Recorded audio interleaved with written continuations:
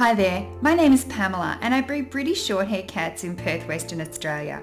I've been breeding and exhibiting my cats since 2004 and I'm even a cat show judge. I'm passionate about the cat fancy and I want to share my knowledge and experiences with you so that you can enjoy your hobby as much as I do. That's what the Cat Breeding for Beginners podcast is all about. In this series, I'm taking a moment to answer some of the most regular cat breeding questions I get asked every day.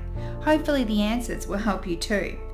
I'm also covering some topics that are important to new cat breeders so that you can start out on the right foot. Some of the episodes are scripted and some of them are off the cuff. The audio is both good and bad, but the main thing is the information, and I'm sharing it in whatever way I can with you in mind. It's a bit of a rainy day here today in Perth, and I'm sitting here with Petey and Teddy, who are sitting here on the bed, and I thought I'd take a moment to do a podcast for you.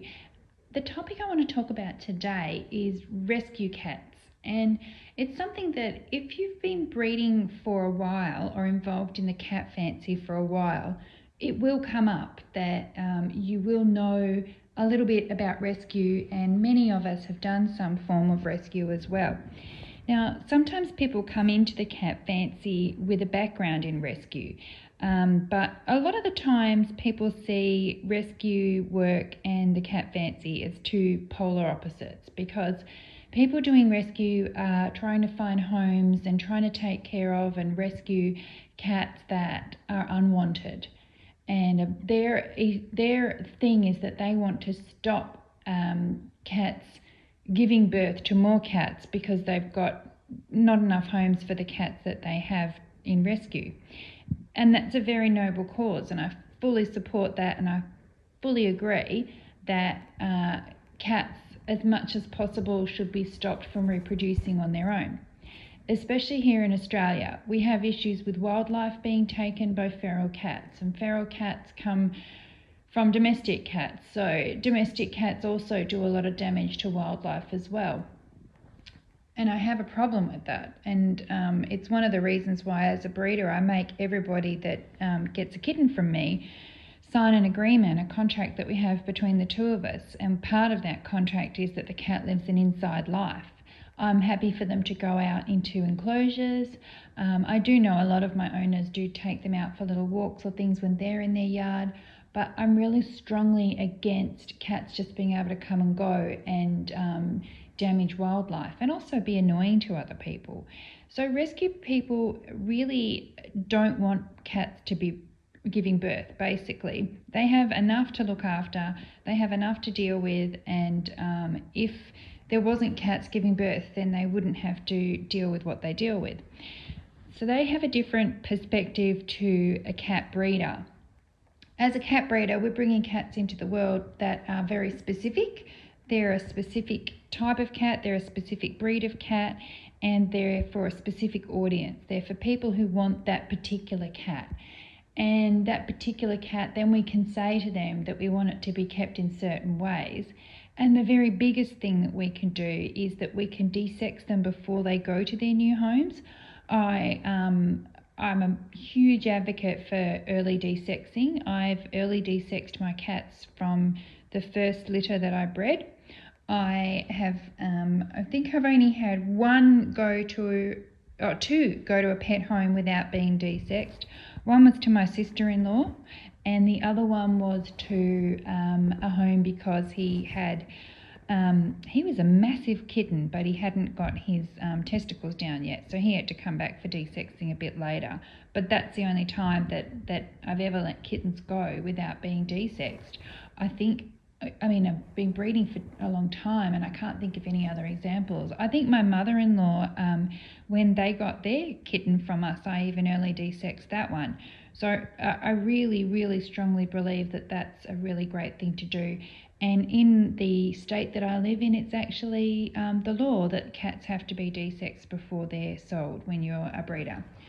So in that respect, we're really trying to stop that reproduction and that issue that people have in rescue, that there's just too many cats and kittens for them to rescue, and they need to stop the tide every spring of kittens, the wave of kittens that are born that have no homes. So we don't often meet in the middle as to what our ideologies are on both sides. But what I try to do is I try to keep a very open mind, and I try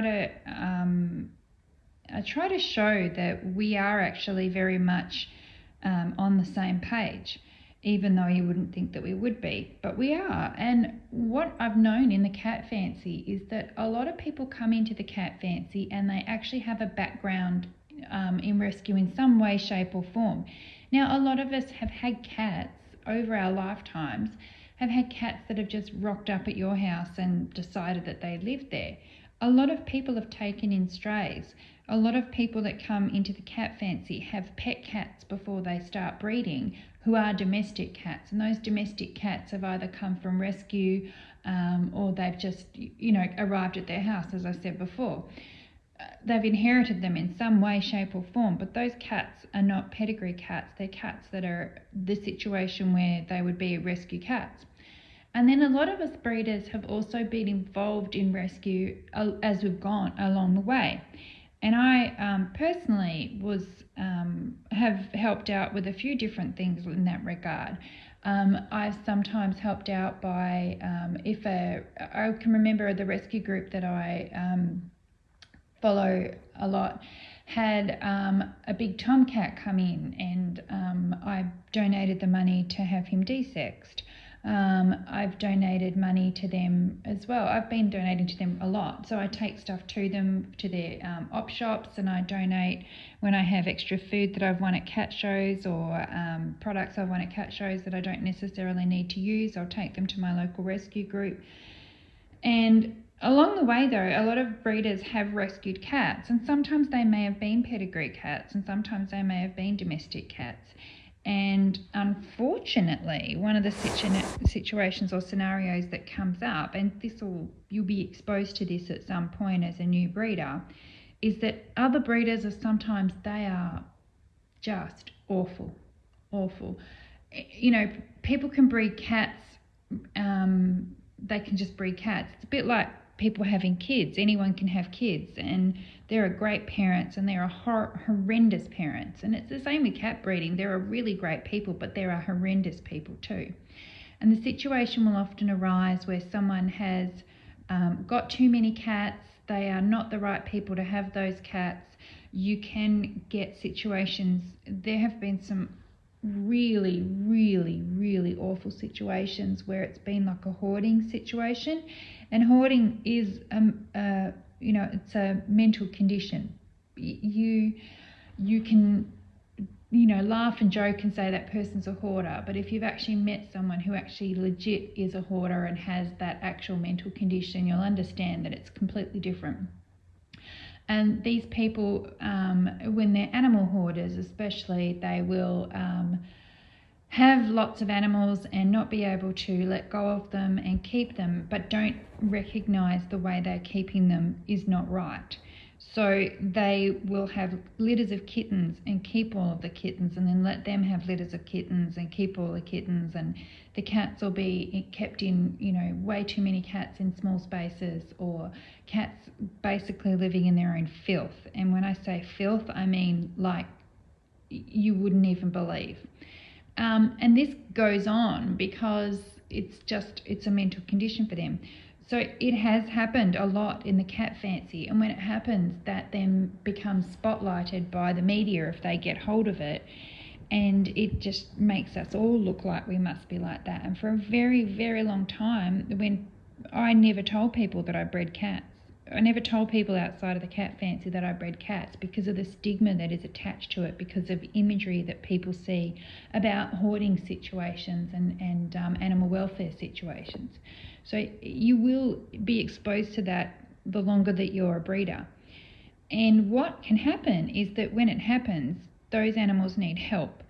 Those animals need help desperately. And the best people to help them are other breeders, because what we can do, and what I've done, is we have access to people who are waiting to get those types of cats. We have lists of people that are waiting. We have people interested in them on our Facebook pages. We have people who have our cats who might be looking for another one. So when the rescue that I was involved in, the biggest one that I was involved in was several years ago, and I think it was 26 cats. 26 cats in total that we had to find homes for, and we had to do it really, really quickly. And they were British Shorthairs and Scottish Folds and Scottish Shorthairs, and they were in terrible condition, and they were feral, basically, untouchable. They were all the leftover cats that hadn't sold and that kind of thing. So we were involved in that, and I actually got I still kept two cats from that that we couldn't find homes for, and rehabilitated them, and it was a long and difficult journey, and they were never actually that well. They did have gut problems their whole life, and ended up being beautiful cats, but they were really difficult to rehabilitate. The thing is, though, that I did that because it needed to be done and it had to be done, and I was the best person to help do that at the time. There was a group of us. There were the people that did it were the best people to do it at the time. But what's really difficult for me, though, is that when you get involved in stuff like that you need to weigh it up, because you're weighing up the risk of your cats versus helping those cats, and that's where it gets really difficult. So whilst we want to help these cats that need us, and in this situation they were pedigree cats, but it's often domestic cats as well. There can be situations of hoarding with domestic cats as well, and just wanting to help cats that have no homes in general. The problem is that once you get involved in doing it, if you're doing it as a one-off thing, that's fine. You can put things in place to keep things separate and be very careful. But it's really hard to be involved in that and breed at the same time. So if you're doing rescue work and taking in cats, maybe taking in a pregnant girl and she has the kittens and you find homes for them, or fostering litters of kittens, things like that, what you're doing there is you're opening yourself up to a lot of risk, because these cats are, we don't see a lot of illnesses in our breeding cats that domestic cats might have. We keep them in tip-top condition. We vaccinate them really well. We treat them really well, and also we don't let them run around and mix with other cats. So we keep them contained. Domestic cats just running around freely, and what you don't want to do is you don't want to bring a litter of kittens, foster kittens, into your home and then suddenly find out that they have something like ringworm, and then that is then transferred to your cats and kittens, and then you have a nightmare situation. You don't even want to transfer things like fleas, because again, treating 1 or 2 cats is fine, but treating 8, treating 12, treating 30, it's crazy, especially if you've got litters of kittens and things as well. So it's really, really hard to be involved in both sides of things in a long-term way. You can jump in and help when help is needed, but you can't really be doing it side by side with your breeding. There are a few people that do. I do know of a couple that do, and they tend to do it in a very, very careful way, and it's almost like their breeding cats are completely separated from these rescue cats. So, that's one way to do it, but I think that's, that'd be a lot of work, and it would have to be something you would have to do really consciously. You would have to make a really conscious effort to keep those cats separate from your cats. So the issue that I have is that aside from, emergency, desperate situations of rescue where it's my own breed, how do I help rescue without rescuing cats, basically? And there's some things you can do. So as a breeder, you have access to people who are looking for your type of cat. So if there are rescue groups that are set up, and there's often breed-specific rescue groups, more so in dogs than in cats, but there definitely is in cats. For example, in the eastern states of Australia, there's a group called Squishy's Cat Rescue, and Squishy's Cat Rescue focuses on rescuing cats that are more Persian, exotic, British Shorthair type of cats. And they take in other cats as well, but that's their focus. So you could help them if they had a breed that you bred. If you bred exotic cats and you saw that they were trying to find a home for a rescue exotic cat, you could share that information to your Facebook page or wherever your Instagram or whatever, and you could help them find someone who's willing to take that cat on. Because often these cats have health issues as well, and they need to be looked after by people who are going to be dedicated to looking after them. So it's very hard to find them a home because they need someone who understands them and is willing to do that. But often the best people that are willing to do that are the people that have had one of those cats in the past, and they understand because they've already been through it. So you can help in that way. You can also help, as I touched on before, by donating things. And one of the things that I do is I donate, if I win food that my cats don't eat, because sometimes shows are sponsored by different food brands. Well, they're often sponsored by different food brands. And whilst it's great to win that food, I am very cautious about taking my cats off the diet that they're on and feeding them something different because it will upset their stomachs, and I don't really want to have to do the transition and everything. Sometimes I will try other foods, but very often if I win something that I know that I'm not going to feed my cats, I will give it to the rescue group that I donate to. If I win, I often win a lot of kitten formula, but my cats are pretty good at raising their babies, so I don't often need it. And I normally only need a box or two. And if I have won a lot of that, I will actually take that to my local rescue group as well. And anything equipment or stuff that I don't need anymore, bedding, I'll take to them as well. I have a beauty salon. I own a beauty salon, so spa. So I have a lot of towels that we go through. So often I'll donate them as well. Just things like that. It's just ways to help. And also, I'm really lucky that the rescue group that I support has they have op shops that they have, and that's how they fund their operations. And they have what they call a chip and snip shop, which is an op shop that's completely dedicated to all the funds that they raise through that op shop go to a program to de-sex domestic stray cats or low-income earners cats. So they have ways of stopping the tide of kittens. They're being proactive about it and getting out there and getting these cats de-sexed through their op shop. So when I have things to donate to charity, I always take them there. Rather than taking them to one of the big places like Good Sammy's or those kind of places. I'll take them to the small local chip and snip shop, and then I feel like it's directly contributing to their programs, and I feel really good about that. Another thing that I do, and I've not really said too much about this, is that my kittens, when I sell my kittens, I feel like every kitten that is born should make a contribution back to help those that are not finding homes, that the cats that are unwanted. So what I do is I was planning to do it for every kitten I'd make a donation, but what I found has been much easier is I actually do a regular donation from my account that I use for my cats and kittens.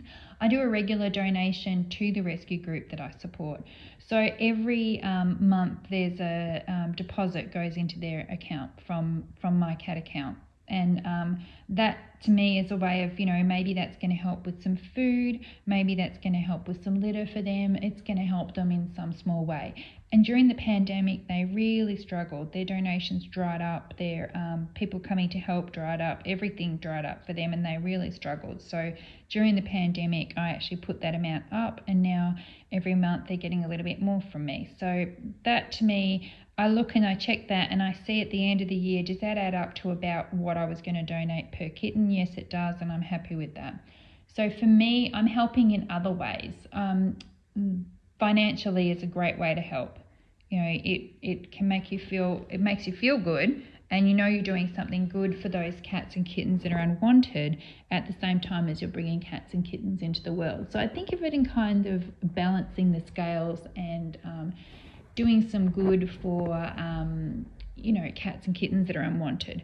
So that's another thing that you can do. But what I want you to know is that if you are going to do anything when you're taking cats and kittens in because they need to be rescued, whether it's domestic cats, whether it's stray cats, or whether it's another breeder's cats when another breeder has got problems and you need to take them in, you need to quarantine those cats and kittens from your cats and kittens, because you have no idea what they have. You have no idea what they can give your cats, and you don't want your cats to be getting sick and having problems that could become lifelong problems just because you wanted to help.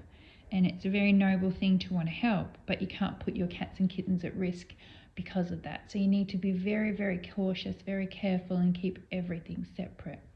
Now, if you ask any established breeder, pretty much all of us have got, we've got all of our pedigree cats, but we've all got other cats as well.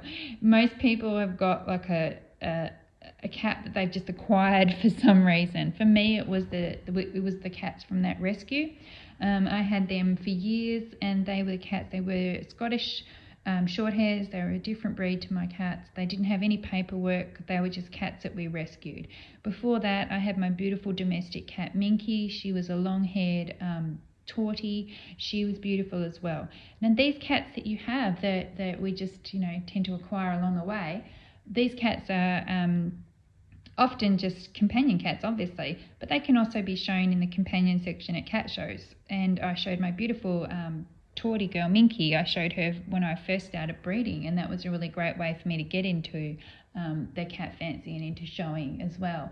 So those cats can actually go to shows with you, and that's really fun. And breeders sometimes will, exhibitors, people in the cat fancy will sometimes see a domestic cat that's in a situation that needs help and think, oh, that'd be a great cat to take to shows. So it's kind of a way that these cats can find an extra home. So that's kind of cool as well. So if you are in the cat fancy long enough, you will come across situations that are really, really confronting, and you will see photos and you will see videos of things, and you will think, oh my God, I can't believe that people could keep animals like that. It will shock you to your core. It is horrendous, but you need to be prepared for that. It will absolutely pull at your heart.